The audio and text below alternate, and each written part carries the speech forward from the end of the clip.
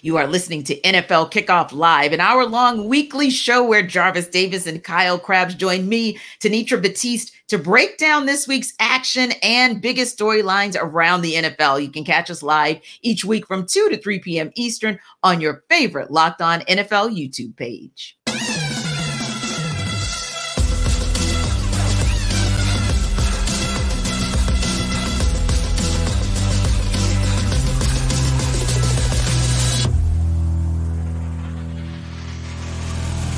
Welcome into NFL Kickoff Live. It's the best hour of football talk every single Friday. We'll go around the NFL, talk about every team and every game, and we'll get you local insight you can't get anywhere else but right here at Locked On. I'm your host, Tanitra Batiste. Alongside me are Jarvis Davis and Kyle Krabs. And, you know, there was a Thursday night football game. At least one team showed up for most of the game. One team showed up for part of the game. But ultimately speaking, the Rams came out on top 30-22 over the Saints. And it's interesting because, of course, Jarvis, you know, here locally, everyone's eyes are on it. For those who continue to talk about something Jarvis doesn't want to talk about, which is that the Falcons are still mathematically in this, believe it or not, whether you want to talk about it or not, that's just the reality of it. And so now, if you look at the standings, of course, you got San Fran at the top of the heap, Cowboys, Lions, Bucks, which right now, if the playoffs are today, they'd win the division. Then you got Eagles, and the Rams have moved into 6th place. Vikings are 7th, Seattle 8th, Saints 9th, and the Falcons are just behind them at 10th. So with that in mind, with that said, Jarvis, what are your thoughts, first of all, on how the game played out last night, and then secondly, on how it impacts the NFC playoff hunt? You know what? Just watching the game, I just love how Sean McVay called plays. I just love the, like, with the motions and Puka Nacua being get him involved and Cooper Kupp, just using your go-to guys to get motion to try to get this defense to thinking, right? Maybe they can shift, or maybe they can check into something that's going to work out in your favor post snaps. I just love how the game was called and the way Matthew Stafford was playing football. I was like, man, because to be honest with you, T, I was one of those people that were blinded by the organization, the Detroit Lions, and how bad they were, and kind of try to put him in that category as well. But seeing the way Matthew Stafford played last night, it was just a beautiful thing to watch, because you know what we've been paying attention to and what we've been seeing from an offensive standpoint. And I just think that it was just really cool to watch an offensive coordinator just go to work. And it was an enjoyable game from that standpoint. Yeah, and you know, Kyle, when I looked at the game, especially in that fourth quarter, it was kind of interesting because, like you said, Jarvis, it kind of showed that Matt Stafford is a quality quarterback. And I don't know, Kyle, it's a rough go for the Saints, but I kind of like that they at least kept their composure and tried to mount a comeback. They fell short last night, but you saw some good things out of them trying to mount that comeback, because they know they're in the playoff fight of their lives too.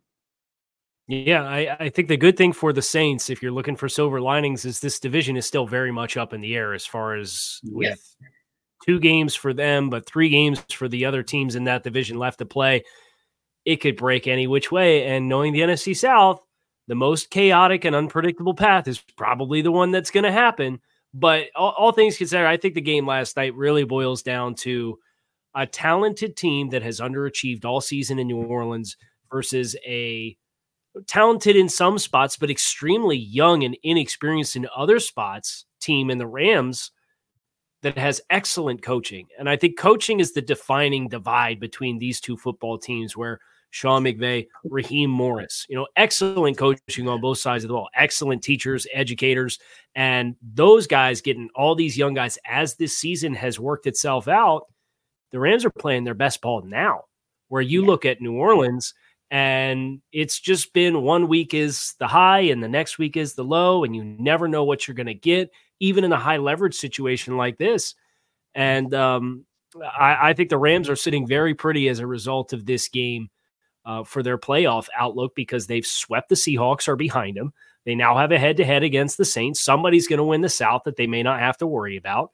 And they've done a really nice job here these last couple weeks, even in the loss that they took against Baltimore, where they're looking like a team that's going to be tough out in the NFC playoffs. Yeah. And to add to what you're saying, Kyle, because when you talk about coming down the stretch, going into the playoffs, it's all about quarterback play, right? For the most part, those are that's a driving force. And when you look at what the way Stafford been playing the last 4 games, he's had at least 2 touchdowns in 4 straight games with no picks. And it just goes to show you as to why they've been on this run as of late. And it just really just puts it in perspective as to how important a quarterback is in today's NFL. And Matthew Stafford has just been really clicking a lot lately. And to see how they've been cooking as of late, you're just like, okay, this is one of the teams that you might need to start considering. Hey, they might be able to make some noise once they get into the playoffs. And JD, I want to follow up off that too. Late season football is about what? Defense and running the ball. Kyren Williams. Can we talk about Kyren Williams? Absolutely. You talk about Matthew Stafford and his offensive performances over the last 4 weeks. They played 4 games in December. And here's Kyren Williams' touches. 24 for 112 and a touchdown, 28 for 113, 32 for 155 and a touchdown, and 22 for 104 and a touchdown. He is balling out. They got a gem of a player there in Kyren Williams, which is super cool because he's a little bit of an undersized back coming out of Notre Dame, ran 4.7, and everybody got scared. Tape don't lie. He could ball at Notre Dame. He's balling for Sean McVay. No question there. And I think it's a really cool layer that they have this multifaceted now Cooper Kupp and Puka Nacua as these wide receivers on the outside, but they're showing an ability to run the ball too. They're going to be tough out offensively for any team. Scary balance. That's what you need to watch out for. Scary balance. Right. And when you look at going back to the standings right now, you guys are talking about, yes, the Rams are absolutely trending up. And we already know what the top of the NFC looks like. But sort of when you go to the bottom of the NFC, like right in that clusterfuffle that we've been talking about, we'll go to the clusterfuffle under the Rams. You've got the Vikings. You've got the Seahawks. You've got the Saints. You have the Falcons. And you have the Packers. I'd probably stop right there, although maybe Allie would like me to throw in the Giants as well with a super outside chance. We don't need to do all that. Right. Yeah, sorry. Yeah. But it's really the clusterfuffle of teams that are 6-win teams and 7-win teams, if we're being honest, for the ones who are clamoring for those last playoff spots. So when you hear that cluster and thinking about the criteria that you guys have just given, that it's a defense that's playing lights out, you have a rushing attack that's starting to pick up, and either an efficient, if not a great guy under center. Exactly where do you see this thing wrapping up in these next couple of weeks in the NFC?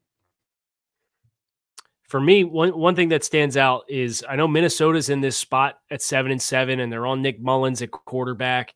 And Brian Flores is calling a heck of a defense this year for them. I know they're a little lean as far as what they actually have at corner, but those guys are playing on the island and doing pretty good when they go with their zero looks. It's a lot of fun. But they go Detroit twice and Green Bay with their final 3 games. They're sitting at 7-7.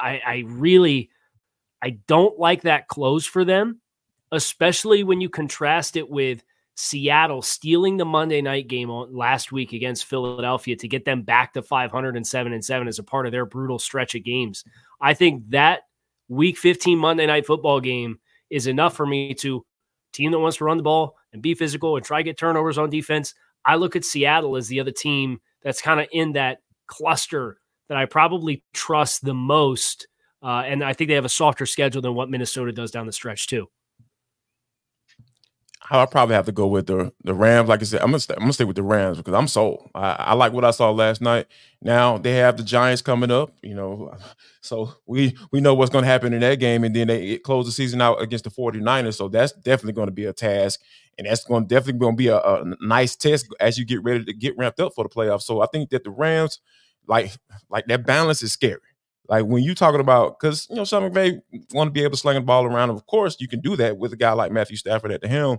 So when you find a guy like Kyren Williams to be able to balance out this offense, anytime you get a guy like Sean McVay, a two-way go on 1st and 10, that could be really scary. So I think that the Rams are the team to watch. And when you're talking about getting into this wild card conversation. Now, Kyle, when we switch gears over to the AFC, it's kind of a little bit clearer. At least we know the teams at the top. We know it's the Ravens and the Dolphins, the Chiefs, Jaguars, Browns, Bengals, and Colts. And then when you kind of look below that line, you've got Houston with the same record as the Colts, at least. But then, like you said, you start to look at head-to-head matchups. The Bills are surging. I don't even want to talk about the Steelers, but hey, they're still in there. Broncos are right behind them, and then we'll wrap that up right there. But ultimately speaking, Kyle, where do you think this race goes? And I know we're going to talk about the big game shortly for the Ravens and 49ers, so we'll leave the top of, the AFC right there. But those teams that are clamoring at the bottom, where do you think they land? Yeah, I think Buffalo's the team that with their next two games, they got the Chargers tomorrow night, and then they get the Patriots, and the Patriots already beat them once this year. I promise you, they ain't going to let that team beat them twice. I mean, that's as bad of a loss as a team could take this season. So, and that was like Mac Jones's first career fourth quarter comeback came in that game too. So it was like extra salt in the wound.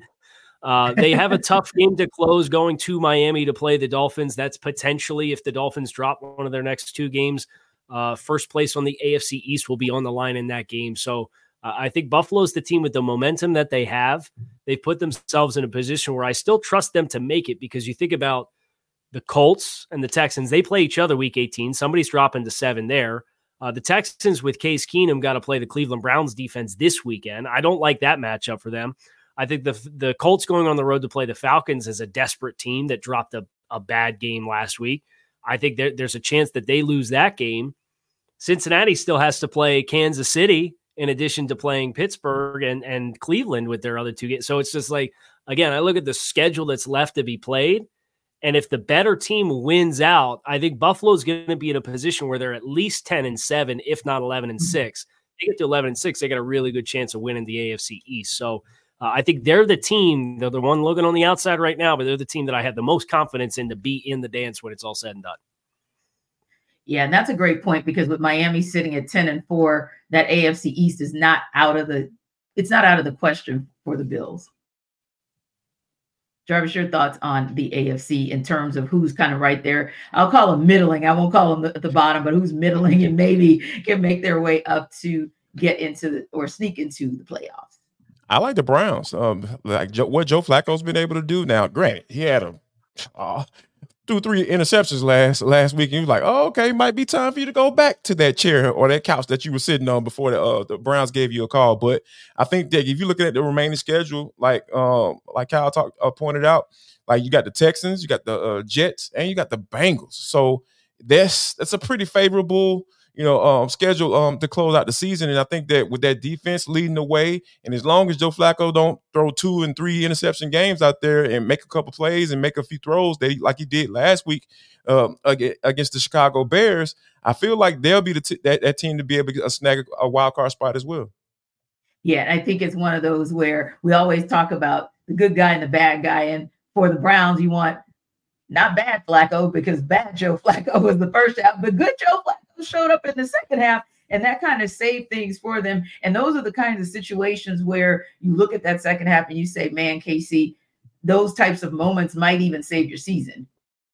Yeah, for sure. And for Cleveland specifically, with all of the injuries, not just at quarterback either, but Nick Chubb went down. I think they're on like their 5th offensive tackles playing for them right now. They have just been relentlessly hammered with injuries all season long. And to have a vet who's kind of been there, done that, he's got a little bit of the Jay Cutler gene right now. Like, who cares? I just got here off the couch. I'm going to let it rip. And it brings like a looseness to that moment for Cleveland. And you can tell and you can see it. And I think that one of the underrated storylines of the Joe Flacco Cleveland Browns marriage is that he played with Elijah Moore last year in New York with the Jets. And that chemistry, I think, is kind of one of these underlying like little advantages that has helped this thing to work as well as it has. So I'm fascinated by that team. They play excellent team defense. They're one of the best defenses in the league. And Flacco gives them, I think, a little bit of a wide openness to their offense that just kind of adds that little extra layer that they could be a tough out for anybody. And I agree, JD. I think they're certainly in the playoffs at this stage based on who they have left to play. Well, coming up next, we're going to talk about Joe Flacco's old, like back in the day, old team when we talk about the showdown between the Ravens and the 49ers. That's coming up. That's our game of the week. But before we get there, you might want to pay attention to what Jarvis has to say.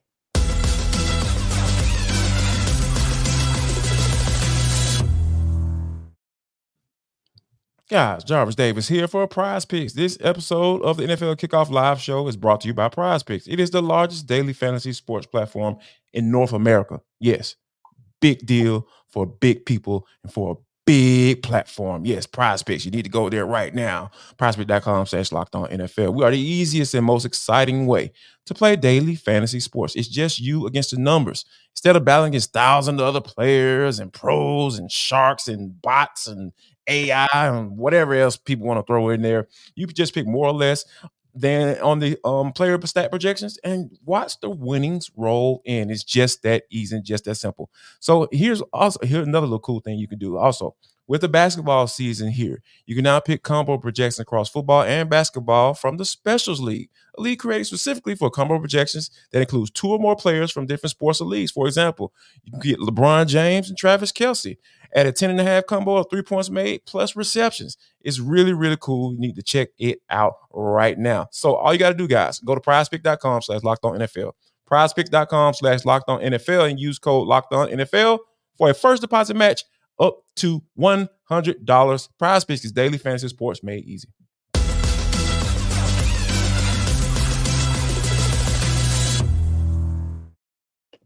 Well, guys, we will have to wait until Monday night for this one. After all the presents have been unwrapped, maybe a little too much eggnog or the brown liquor, but I won't go there. Then we will get the game of the week between the Baltimore Ravens and the San Francisco 49ers. Will this game decide who wins the MVP? Because both Lamar Jackson and Brock Purdy are near the top of the list and in everybody's conversation. Here to break this one down is Locked On Ravens host Kevin Ostreicher. He joins Locked On 49ers host Brian Peacock.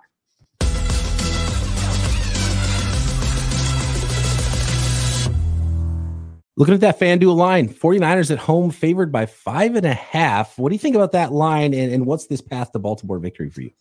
I think it's about right. Maybe I do 3-4, but it's going to be close. I don't expect a blowout either way. I think when you have these two teams, they've both played really well this season, as evidenced by their record and their place in the standing. But in terms of a path to victory, I think for Baltimore, it's starting fast. And the Ravens haven't really played from behind a ton this year. Did it against Los Angeles in week 14 and did a good job of kind of hanging in there. But it's not like they've been down by 18 points in a game and had to come back from that. So if they can, in any game, right, if you get out to a 14-3 lead or 10-0 lead, it can really help your chances, especially with the way this Ravens defense is playing. Now, the San Francisco offense is going to be the toughest task they faced all season, but Baltimore's defense has shown that they can play with a lead.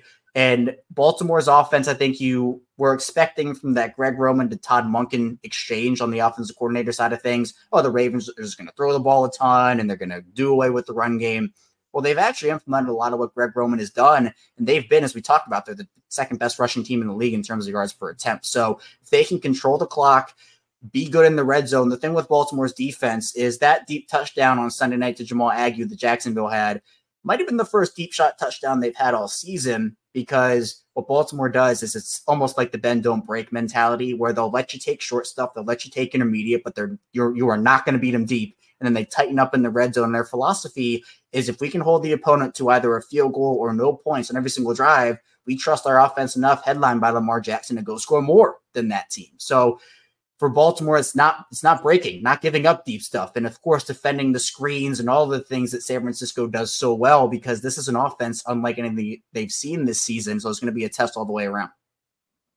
These teams are so similar because Croc and I have talked about it all season long. We're doing our keys to victory, and it's like, it's play that bully ball, get out in front, because these teams are, and it's not a bad thing to be a really good front runner. And both of these teams are really good front runners. You get the lead, and then you're a good running team, and then you have your whole playbook at your disposal, right? And that's what makes Kyle Shanahan's team so tough to defend against. So you don't want to get one dimensional and get down early. I think that one's huge in this game for me.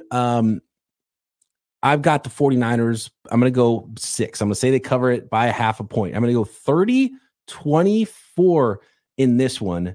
And if it does come down to field goal kicking, though, obviously the Baltimore Ravens have the advantage over most teams there. And that would be interesting to see the rookie come up. The rookie missed a game-winning kick earlier this year against the Cleveland Browns, and the 49ers lost that game. It was their first loss of the season after Brock Purdy actually led a potential game-winning drive, but they missed the kick to go win it. We'll see if the young man, if it is one of those close games in prime time, is up to the challenge there. So that'll be interesting. But these teams are so similar, and I can't wait to see how this plays out. And yeah, look, 1 seed might not exactly be at stake in this game, but MVP might actually be at stake here. So it's a fun one. I can't wait for it, man.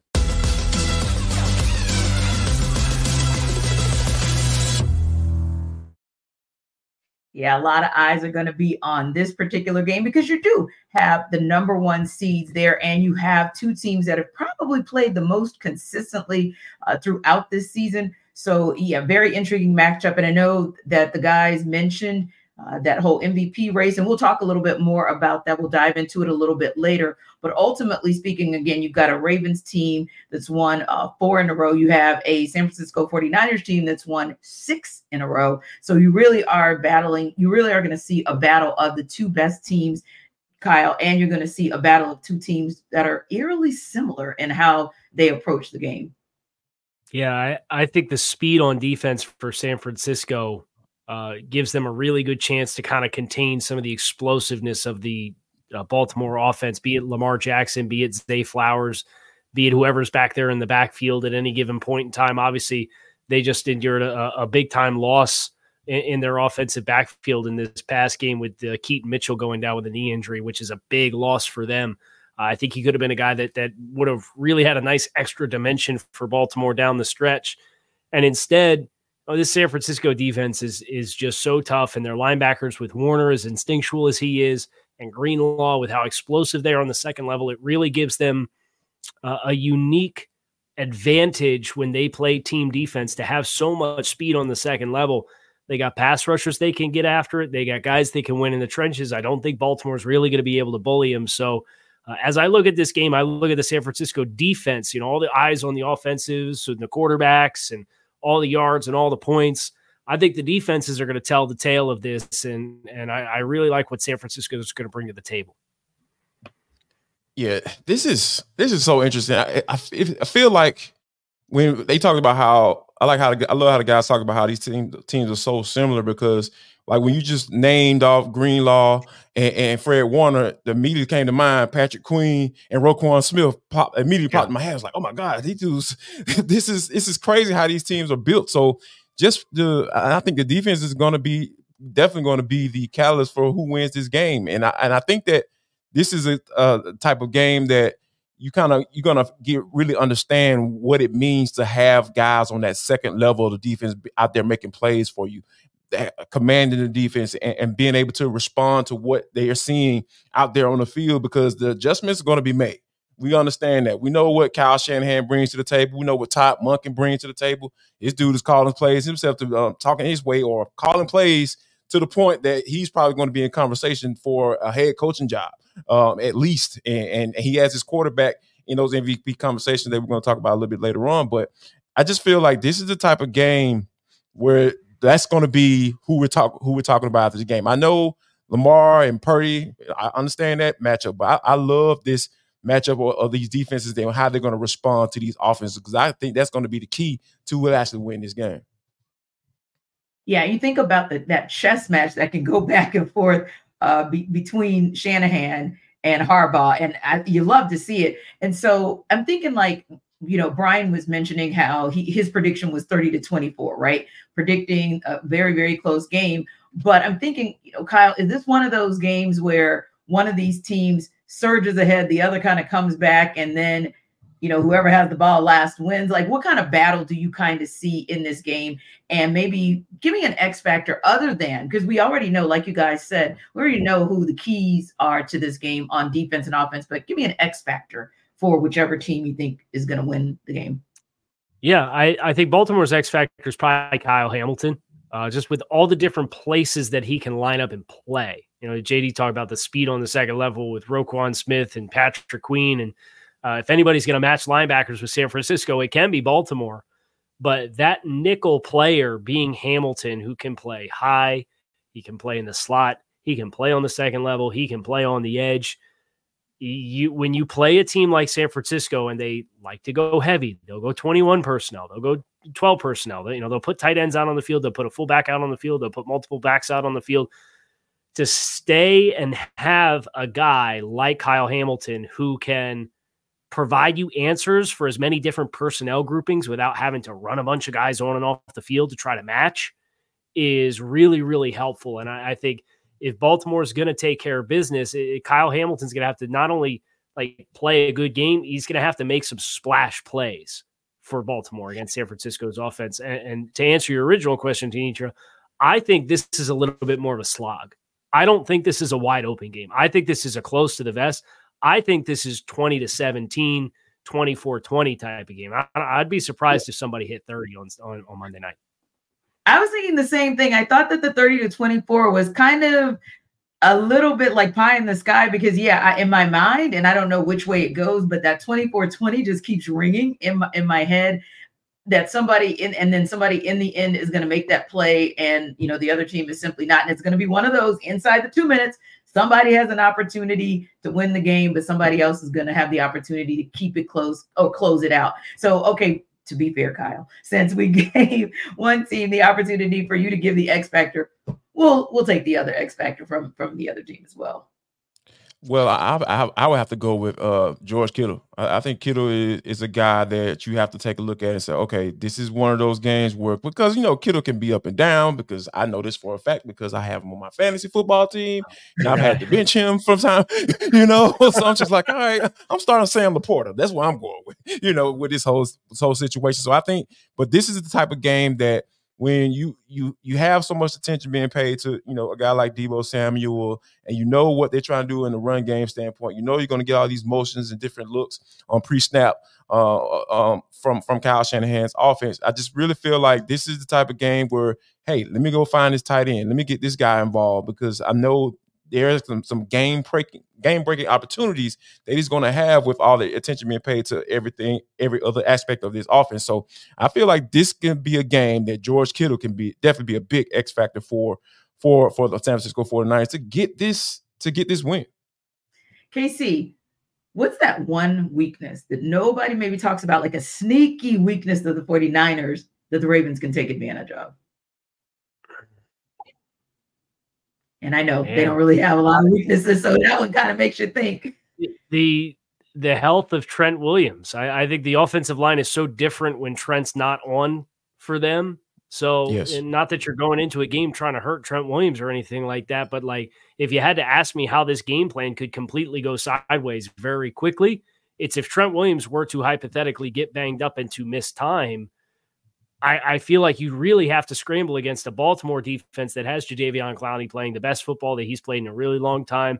They got Justin Madubuike with 12 sacks this year, who's playing absolutely lights out. It's been really impressive to see the leap that he's made. So maybe not something that Baltimore could directly exploit, but something that, the 3 games that they lost, he went out there for them, and it showed in a big way. I think they're a totally different team. If you had to list a non-skill player and with the best case to be made for MVP, Trent Williams probably that dude because of just how different that offensive line and that offense looked without him on the field.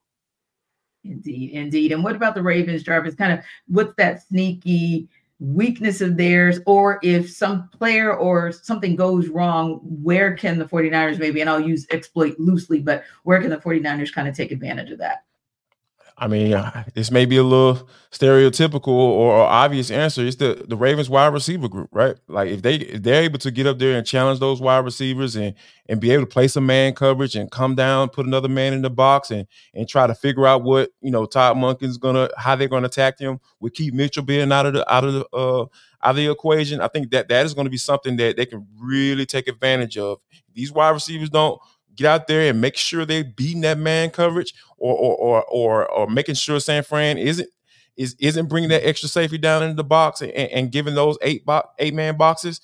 Those, I feel like that's the way they can take advantage of them if those wide receivers aren't out there making plays and doing what they're supposed to do.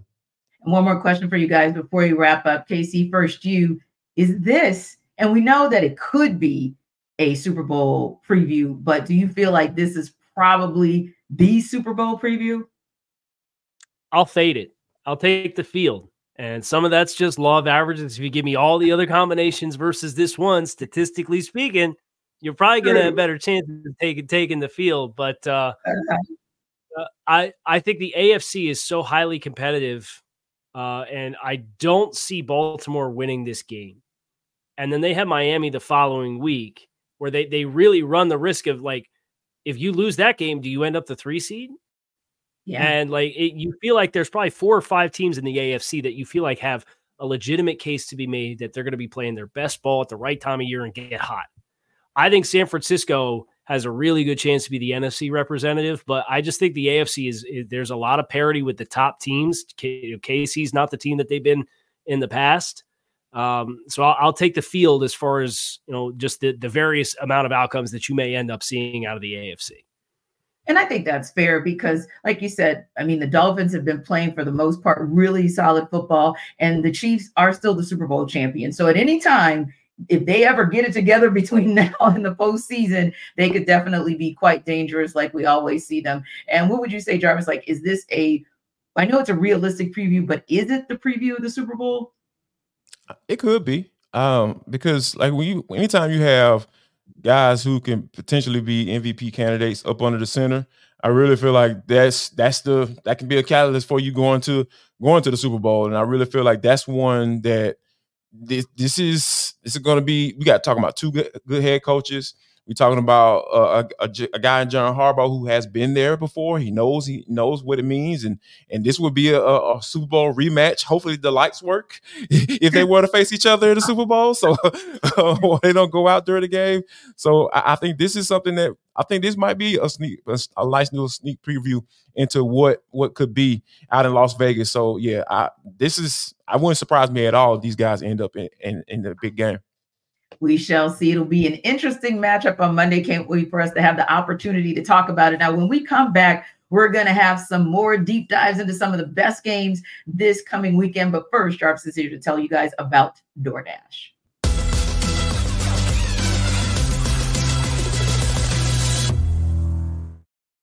Man, hey, Jarvis Davis here for DoorDash. This episode of NFL Kickoff Live Show is brought to you by DoorDash. If you've been sitting here watching us, or if you've been sitting at home on a good Sunday and your stomach just start to rumble and it just rumbling the jungle, it's like, rah, rah, rah, rah, rah. You know what you need to do? You need to go to DoorDash because you can get up to 50% off a $10 value when you spend $15 or more on your first order. All you got to do is just download the app and enter code LOCK23 because they have so many options right there for you. I'm talking about pizza, wings, sodas, burgers, buns, whatever you need. They have it right there for you. You can even, get some chips, some dips, some nachos. You're trying to get ready for the Super Bowl like we were just talking about. All you got to do is just go to DoorDash and they will get that thing right to your house. Get some groceries too. Because I know I just ordered some groceries the other night using DoorDash because I didn't feel like going anywhere. So you can do the same thing. So all you got to do, guys, take advantage of this amazing offer that's 50% off up to $10 value when you spend $15 or more on your first order when you download the DoorDash app and enter code LOCK23. That's code LOCK23, subject to change, terms apply.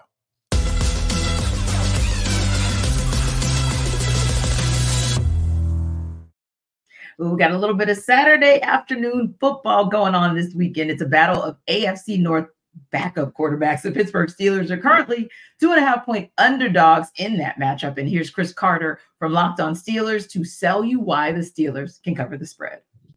I'm Chris Carter of the Locked On Steelers podcast. If the Pittsburgh Steelers are going to cover the 2.5-point spread against the Cincinnati Bengals, the Bengals being favorites in that matchup, the Steelers have to turn around a lot of trends that they've shown in recent games. The Steelers started off the season 7-4, riding high, looking like they had a chance to maybe win the division. Since then, they have been 0-3, and you've seen some terrible trends go against them. After in their first 10 games, the Steelers had given up a total of 8 turnovers in those 10 games. Since then, in the last 4 games, they've given up 6 turnovers.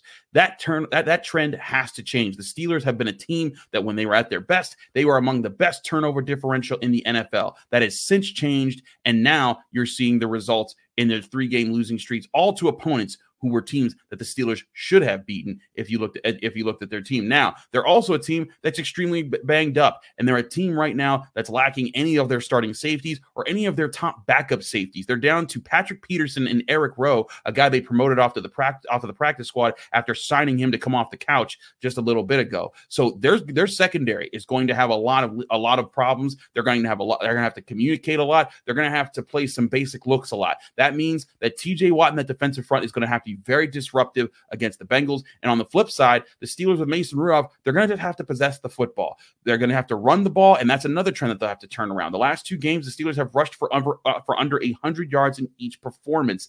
In the 5 games before that, over 130 yards in every single contest. They have to turn around the turnovers. They have to turn around the run game, and they have to get the defense back to playing at a higher level. All those things can happen if they play the Bengals, but it's a hard time seeing that after the last 3 performances they have and the injuries that have mounted up for them. The one thing I will say that could hit is the over-under being set at 38.5 points. The Bengals defense is also dealing with some injuries with DJ Reader out on the defensive front. The Steelers dealing with a lot of injuries on their defensive side. This could hit that over at 38.5 points. Bet on that. But if you're looking to bet on the Steelers, you're betting on them turning around a lot of things late in the season where they've been struggling over the past 3 weeks. That would be a long stretch, but we've seen crazier things happen in the NFL. I don't think there's anything crazier than that, but okay, Chris. So when you think about where the Steelers are, I literally think Chris outlined 17 things that have to happen for the Steelers to win this game. And I don't disagree with him. The challenge is that probably 2 of those 17 can actually happen. That's the biggest challenge there. And you look at, you've got 2 backup quarterbacks, but let's be real. Jake Browning, that's a solid backup quarterback. That's a backup quarterback that, he kind of started off shaky. And actually the last game that he started in or played in and the Bengals lost, it was against the Steelers. But Kyle, this is a really, really far stretch because, of course, also Jake Browning has won his last 3 games. First of all, Chris has the audacity to look at America in the eyes and tell them to bet the over on a Pittsburgh Steelers game. I don't care if it's in the 30s. Pittsburgh scored 13, 18, 10, 16, 10. That's the last 5 games of offense for Pittsburgh. I don't think so. I'm taking the under on 36 or 38, whatever it is. But as far as the game itself goes, they just feel like they're 2 teams going in opposite directions, right? Like Cincinnati has found a way to get hot. I think the one wild card for this game is Jamar Chase and his injury, but you saw T. Higgins step up, and T. Higgins makes the play of the game last week against Minnesota where he catches that ball right on the sideline, makes the decision to kind of extend the ball out to get it over the plane of the end zone, risks fumbling into the end zone, which would have been a turnover. Like a really, really, really good play. And I think Cincinnati has done a good job as their offense has had to evolve in putting their skill players in position to be successful and make plays. Where I contrast that with Pittsburgh, and regardless of whether you fired Matt Canada or not, it just feels like we're trying to do the same things and just wait for the light bulb to come on. And that for me, it's just not working. It's not clicking. And then you have effort problems. I don't care if George Pickens was trying to not get his leg broke like Tank Dell was along the goal line when he's blocking. He chose not to block a defensive back on the goal line that prevented his team from scoring a touchdown. And that stuff happens every week. It's just we're getting close to the end. You can see the light at the end of the tunnel is getting bigger. Okay, week 18 is almost here. I see Pittsburgh continuing on their trend, and I see Cincinnati continuing on theirs personally. Yeah, I would say the same. And Jarvis, when you look at, just like Kyle said, you look at the Bengals kind of rallying in all different ways, right? They're winning games in all different ways. Pittsburgh's kind of losing games the same way. They're losing games the same way as they did before Matt Canada's departure. You look at what happened just last week, and it's like, okay, if Mason Rudolph is supposed to be the answer, if Kenny Pickett, in the absence of Kenny Pickett, and God forbid it's Mitchell Trubisky, but I mean, that alone is kind of scary in terms of what the Steelers can do, not just this week, but really for the rest of the season. And what's even more scary to you, last week, Mason Rudolph threw his first pass in the NFL since 2021 against the Kansas City Chiefs. Dude wasn't even in the league last year. So, yeah, this is like, I know there would have been 58 different starting quarterbacks in the season, working on 59 more than likely if Zach Wilson does decides to if Zach Wilson doesn't play. It's just, this is just not, it's just not a good look. And when you have, Mike Tomlin and the rumors of people talking about they might part ways, or might be time for him to move on, and all this stuff, it's just, and George Pickens talking about he doesn't want to block. I've never heard of anybody saying something like this out loud. Yeah. Like, I didn't block because, and you weren't hurt or dead. I just don't. It's the type of things that Mike Tomlin has had to deal with in his locker room. It comes from that wide receiver group. I don't know what it is about wide receivers in the Pittsburgh Steelers. Like, they just love guys. Hey, we'll take a chance on them. Come on down. You got talent. Come on down. And It's just too many things going on. Like you talk about, throughout this season on the show, when so many. The off the field storylines are dominating the on the field or storylines. It's not a good situation. And I think that, when you think about what the adverse to that is the Cincinnati Bengals. Joe Burrow gets hurt. Oh my! People expect everything to go downhill, but like you said, Jake Browning just been coming here, just being solid, doing what he's supposed to do. Yeah, he's made some mistakes, but he's been able to.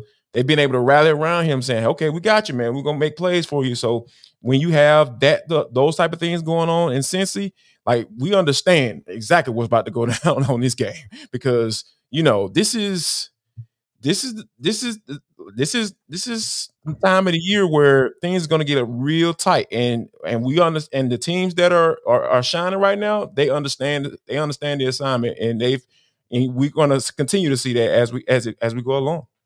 Yeah. And you mentioned backup quarterbacks. There's another game there. The Houston Texans, they're hosting the Cleveland Browns this Sunday. That's a game that won't feature Deshaun Watson, of course, maybe not even featuring CJ Stroud. So it should be interesting that we might have yet another game where we're having backup face backup. But our Locked On Texans host is here to sell you why the Texans can cover as 2.5-point underdogs. Hey, everybody, I'm John Hickman with Cody Davis of the Locked On Texans podcast. And what are we talking about right now? We got 2 minutes to tell you how the Houston Texans can beat the Cleveland Browns at home at the NRG Stadium this Sunday. Cody, for me, you know what it is? It's creating pressure up the middle on the defensive side of the ball. The Houston Texans, Malik Collins and Sheldon Rankins have combined for 10 sacks and 64 pressures. The guards for the Cleveland Browns, they've allowed 10 sacks on the year, nearly 50 pressures and 40 hurries. I think for Houston, they're going to call upon Malik Collins and Sheldon Rankins, Khalil Davis, and newly signed defensive tackle Tyler Tart, who was signed and claimed from the Tennessee Titans. They're going to call upon those 4 guys to really start the engine in creating pressure, getting after Joe Flacco, who, by the way, with 2.5 seconds or less, he will throw an interception with 4 on the year with 2.5 seconds left, just becoming the Brown starter. And he's not a mobile quarterback. You'll be able to get after him and get him on the ground. So I think it's going to start up front, in the middle, and the rest of that prosperity will be spread amongst the rest of the defense. Also, Christian Harris, it is his job to stop David Njoku. Well, everything that you just said, it all comes down for one word for me, and that's consistency, because everything that you say is the same thing that we said about how they can beat the Atlanta Falcons, how they could beat the Carolina Panthers, and how they can beat the New York Jets. And at the end of the day, the Houston Texans did lose all 3 of those games. So hopefully they can replicate the same success that they had against the Tennessee Titans on the defensive side of the ball. Thank you guys for checking this out. Be sure to subscribe, like, and comment to the Locked On Texans podcast on YouTube or wherever you get your podcasts. See you Sunday. Well, guys, this is another interesting one. Just kind of looking at the reports coming out of Houston. CJ Stroud did not practice today. He is still in the concussion protocol, so he's not likely to go on Saturday. So this game is going to be won by some backup. And it's kind of names we're familiar with, right? Case Keenum, Joe Flacco. One of those guys is going to have to turn back the clock, the hands of time for Sunday, and get a win out of this game. Who's it going to be, guys? Wow, I would have to say it probably would end up being the Browns because I trust their defense a little bit more, Okay. well, a lot more than the Texas defense because I feel like Joe, if he can not turn the ball over like he did last week, I against the Bears, I really feel like this can be a game where just go out there and just make the play. Don't try to force it because when you're going up against a team like the Texans, like John mentioned, hey, or Cody mentioned, these guys lost to the Falcons, and you know that what they bring to the table, the inconsistency that team brings to the table. So all those things kind of boil down to, hey, who can make the least amount of mistakes? And I think that could definitely be the Browns, given how they've been playing on the defense side of the football overall. Indeed. And Kyle, when you look at this matchup, how do you see it? Do you see it as one where the Texans can cover the 2.5-point underdogs? It's such a small line. It's such a small line that I think probably not. I agree with JD as far as like Cleveland's outlook for the game. Because it's not just CJ Stroud, right? Like Nico Collins has missed the last few weeks. I know he sounds optimistic, like he's going to play this week, but nevertheless, it's Tank Dell's down and Nico Collins has missed time, and now he's coming back and Case Keenum's throwing the football. So there's just a lot in flux. And I think if you're going to have success against that Cleveland defense, you have to be well-rounded to do it. And I'm just not sure they have enough in the tank. And look, I have a really hard time shaking the loss that they took to the Jets 2 weeks ago too, where that was a team that showed a lot of youth and inexperience in that moment, I thought. And now you are in the midst of a divisional race. You have a lot of injuries impacting major elements.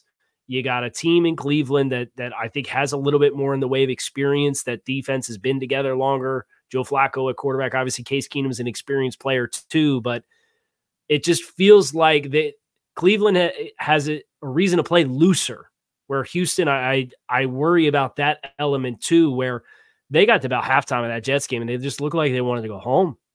And something like that, they got a reprieve because of the way the division has broke for them, but I have a hard time shaking that, and I'll be very impressed if they're able to come out and not only cover the spread, but win the game. Indeed. Now we got two top-tier teams facing off Sunday afternoon. It's the Cowboys and the Dolphins. The Cowboys are 1.5-point underdogs in that game. Here's Marcus Mosher to tell you why the Cowboys can cover that spread. The Dallas Cowboys are 1-point underdogs against the Miami Dolphins heading into Week 16. I am Marcus Mosher from Locked On Cowboys to break down how the Cowboys can win this huge NFC-AFC battle. The Cowboys last week only scored 3 points in the first half against the Buffalo Bills. If they're going to want to upset the Dolphins here, they're going to have to get off to a quicker start. This is something that Mike McCarthy and Dak Prescott have been really good at doing on that side of the ball for most of the year. They've gone right down, scored touchdowns on their opening drives several times this season, but they haven't had the same type of success on the road. Expect that to change in Week 16. I fully expect the Cowboys to be much more aggressive on third and fourth down. They're going to want to get points on the board early in this game to help their run defense out. They just allowed over 250 yards on the ground to the Bills last week. The Dolphins have an excellent rushing attack. They already have 27 rushing touchdowns from their two running backs. The best way to take them out of the run game is by forcing them to pass the ball and to get into a negative game script. The Cowboys are unbelievable when they know that teams aren't going to run the ball and they can only throw the ball. So expect the Cowboys to do everything in their power to try to get an early lead in this game. I expect them to run blitz early, but look for the offense to be the ones that's the more aggressive unit, especially earlier in this game. If that doesn't pay off, the Cowboys could be in a little bit of trouble in Miami. Should be a fantastic game. Can't wait to see it. Two of the highest scoring offenses in the league on Christmas Eve. Should be amazing. I am Marcus Mosher from Locked On Cowboys. All right, Kyle. We know what happened against Buffalo, and we know that the Cowboys aren't going to stink it up 2 weeks in a row, but can they reset enough to take on this AFC East team and the Dolphins and get a win? Well, I think the thing to watch here is the Tyron Smith injury, which kind of came out of nowhere this week. He has not practiced at all this week. And I know Mike McCarthy went on the radio down there today and said that Zach Martin, who was their all-pro left or right guard, who was injured and left with a deep thigh bruise against the Bills, was closer to playing this week than Tyron Smith was. So you add all that up, and now it's, Tyron Smith done practice Wednesday, Thursday, Friday. That's a bad trend, and it's a back. And Tyron's had some back issues for an extended period of time. So that's what has me really leery for Dallas. Miami has their own offensive line injuries. Robert Hunt, who's been a Pro Bowl caliber player when he's been on the field, is confirmed out by Mike McDaniel this week. Right tackle Austin Jackson is questionable. He left the game last week against the Jets with an oblique injury. I will say that Kendall Lamb, their swing tackle, has performed very admirably. He's played an extensive amount, stepping in for Teron Armstead on the left side. He played well against the Jets when he had to play on the right side.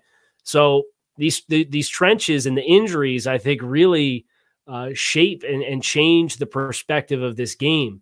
The other one that stands out to me was an injury that the Cowboys did not have at their disposal last week as well, which was John Hankins, their nose tackle. So they're missing like 4 linebackers off the depth chart with injuries right now. They got a safety playing one of their starting linebacker spots, and now you don't have your nose tackle. So you can run blitz, but Tua Tagovailoa is one of the more proficient quarterbacks in the NFL against the blitz, just because if you're taking bodies out of coverage to try to pressure, it gives them more space to operate and more space to work. So I'm worried about Dallas's perspective with the injuries that they have to take advantage of where Miami has traditionally been weak, even though Miami has injuries of their own.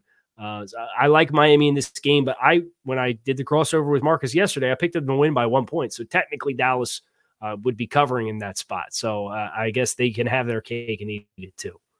Indeed. So Jarvis, did you cover the spread? Wow. I don't think so, because I don't trust this team on the road. They're a below average team on the road. They're undefeated at home. If they were playing this one in Dallas, yeah, I feel like they'll wholeheartedly cover. But this is a different team when they're going on the road. And I think that, when you talk about what Tyron Smith brings to the table with his injury, and Zach Martin potentially is going to play, but I think that that says something about this whole running game. I understand what Dak Prescott has been able to do, but I will continue to pound this home. No pun intended. Like, you have to be able to run the football. You have to have some balance when you're out on the road, because trying to sling it all around the yard, because that's what when you're doing those type of things, that involves communication between your guys on the outside, right? And if you can't get that check, or if you see something and you can't communicate that because it's so loud and because it's so much going on when you're traveling on the road, like there one little thing can mess that up. But you know what can't mess up that is turn around and hand that bad boy off. Hey, you going left or right? Is it a zone or gap? Which one we doing? So, and it's just so much easier to be able to orchestrate an offense, to be able to and put drives together to put points on the board when you have a two-way go on offense. And I think that they for some reason they just haven't been able to do that on the road this year. So yeah, I really feel like they won't be able to cover the spread. Now, when we come back, it's back to our MVP conversation, but that also means for now, it's time to talk Prize Picks.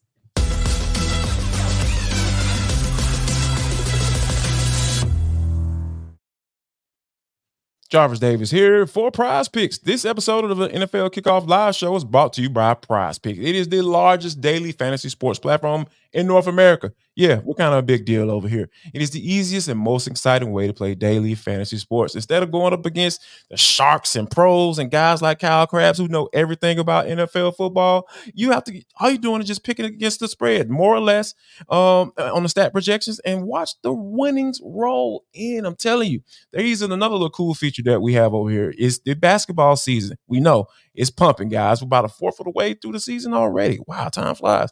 You can now pick combo projections across football and basketball from the Specials League, a league created specifically for combo projections that includes 2 or more players from different sports or leagues. For example, you can get LeBron James plus Travis Kelce at a 10.5 combo of 3 points made plus receptions. So, guys, I'm telling you, all you got to do is go to prizepicks.com/LockedOnNFL, prizepicks.com/LockedOnNFL, and use code LockedOnNFL for a first deposit match up to $100. Prize Picks is daily fantasy sports made easy.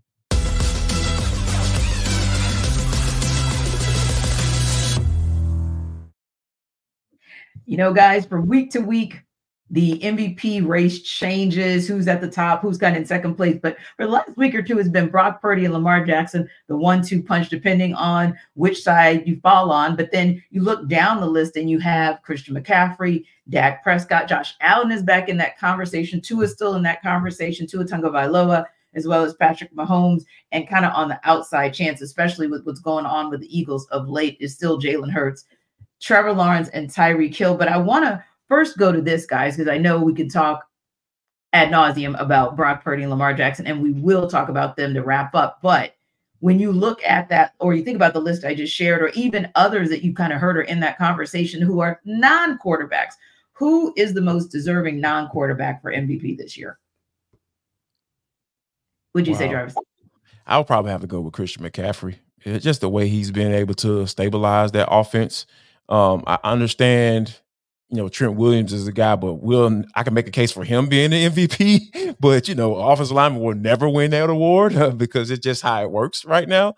But I think that a guy who benefited from him being in that lineup, and you can really understand how dangerous this offense could be, is when Christian McCaffrey got that bad boy rolling, because they can turn around and hand it off to him, or they can put him in motion and line him up in a slide and throw it to him. Like, however you get him football, you can do that with him. And I think that he's just been a very strong candidate to be able to be that guy who should at least have some consideration. And I think he will definitely have the consideration, but it is a hard mountain and a long mountain to climb, because no running backs won that MVP award since 2012. Of course, that was Adrian Peterson. Yep. And before that, you look at LaDainian Tomlinson in 2006, and then Sean Alexander in 2005. So it's going to be a tall task for him to get that. But Kyle, besides maybe Christian McCaffrey, what other non-QB can you see having a very viable and can make a very viable case for MVP? Well, I think the absence of Tyreek Hill last week is a double-edged sword because the Dolphins scored 30 points on the Jets without Tyreek Hill. So on one hand, in spite of the narrative that Tyreek Hill makes Tua Tagovailoa and all that, they go out, they have that kind of offensive performance against the Jets without Tyreek. Maybe that hurts his argument a little bit. But if he does end up getting 2,000 yards, and it sounds like he's going to be a go against the Cowboys, now he's doing it in 16 games. So he doesn't even have the argument against him that he did it in 17 games with the extra game. So that'll be really interesting for me is if he does make this push for 2,000 and he sets an NFL record and it's an all-timer and he did it without the extra game, I think that's the argument. He needs about 153 yards per game on average. So it's a healthy amount, but Tyreek's putting up numbers big time in some big time moments too. So I wouldn't say it's impossible. I would agree with JD though, just because 44% of San Francisco's touches from scrimmage are run through Christian McCaffrey. Almost 50% of their touches from their skill players goes through one guy, and he's been as outstanding as he is. So I would agree with JD. It's probably McCaffrey, but I think the unique circumstances of Tyreek Hill and the injury kind of give him a compelling argument to be another name in that conversation for non-quarterbacks. Yeah, and he would be making absolute history because no wide receiver has ever won the NFL MVP. So it would be interesting. He'd have a great argument. He'd have a great case. But I think with Brock Purdy doing what he's been able to do, that could be a very challenging case to make. And with Lamar Jackson, it was so interesting. A year ago, we know what situation was between Lamar Jackson and the Ravens. Now this team is sitting at the top of the AFC, Jarvis, and he is poised for another MVP. Amazing. Yeah, and I think that if he has another game like he did last week, almost rushing for 100 yards and making, like, just wowing us like we're used to seeing him, like we used to seeing him wow us like on every Sunday, it's going to be very interesting to watch, because I really feel like, I know Brock Purdy has a really good case to be the MVP, but when you have a guy in Lamar Jackson who's been in these conversations before and been that guy before, it just makes it easier for people to say, hey, you know what? This reminds me of that year, or this reminds me of an MVP caliber player that's already a name in this league. And we know that people are going to follow the names. And I think Lamar Jackson, if he continues to play like he did last week, I really feel like this is going to be his trophy to win.